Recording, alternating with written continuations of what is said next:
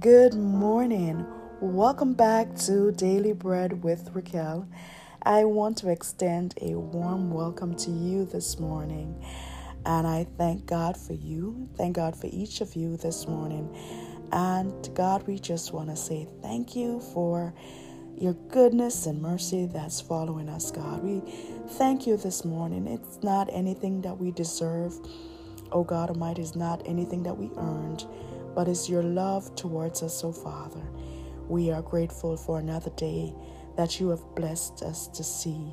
And I pray that as we go forward, God, that we will remember everything that you've taught us, and that we will live in such a way that will please you, that will bring honor to your name, no matter what we face and no matter what we go through. I pray that we will depend on you and trust you and believe you at your word, Father. Help us always to believe you. In the name of Jesus Christ, amen. Our scripture reading this morning is Matthew chapter 9, verses 35 to 38.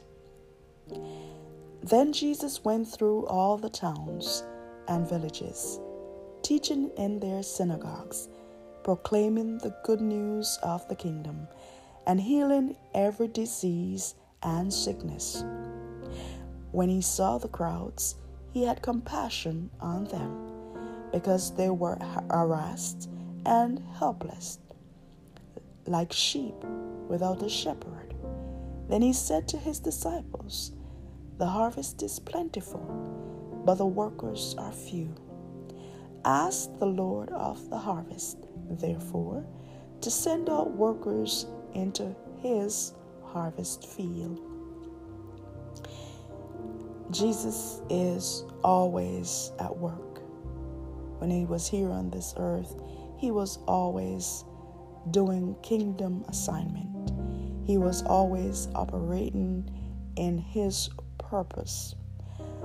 He went through teaching and bringing the good news of the kingdom to those that was hurting, those that was helpless, and those that were harassed, as the scripture says. He said they were like sheep without a shepherd. They didn't know which way to turn. They didn't have any guidance until he showed up and brought the good news of the kingdom. He commissioned us to do the same, to go out on purpose, to do kingdom assignment, to do it unto God, because there are those that are hurting, those that are diseased with sin, with sickness of the mind, and need the healing, need the good news of the kingdom today that will bring change to their lives. I pray that as we go forward today to the various workplaces, as we see the people out there, as we remember there are others in the world who don't know God, and we are commissioned to bring the good news, just like we see Jesus here doing, to bring the good news to these that are lost.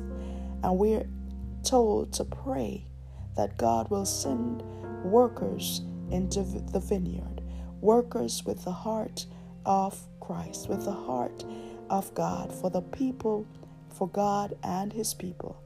And so I pray that we will remember these words as we go forward today, that we have a charge to bring the good news, to bring healing, and to remember those that are hurting today.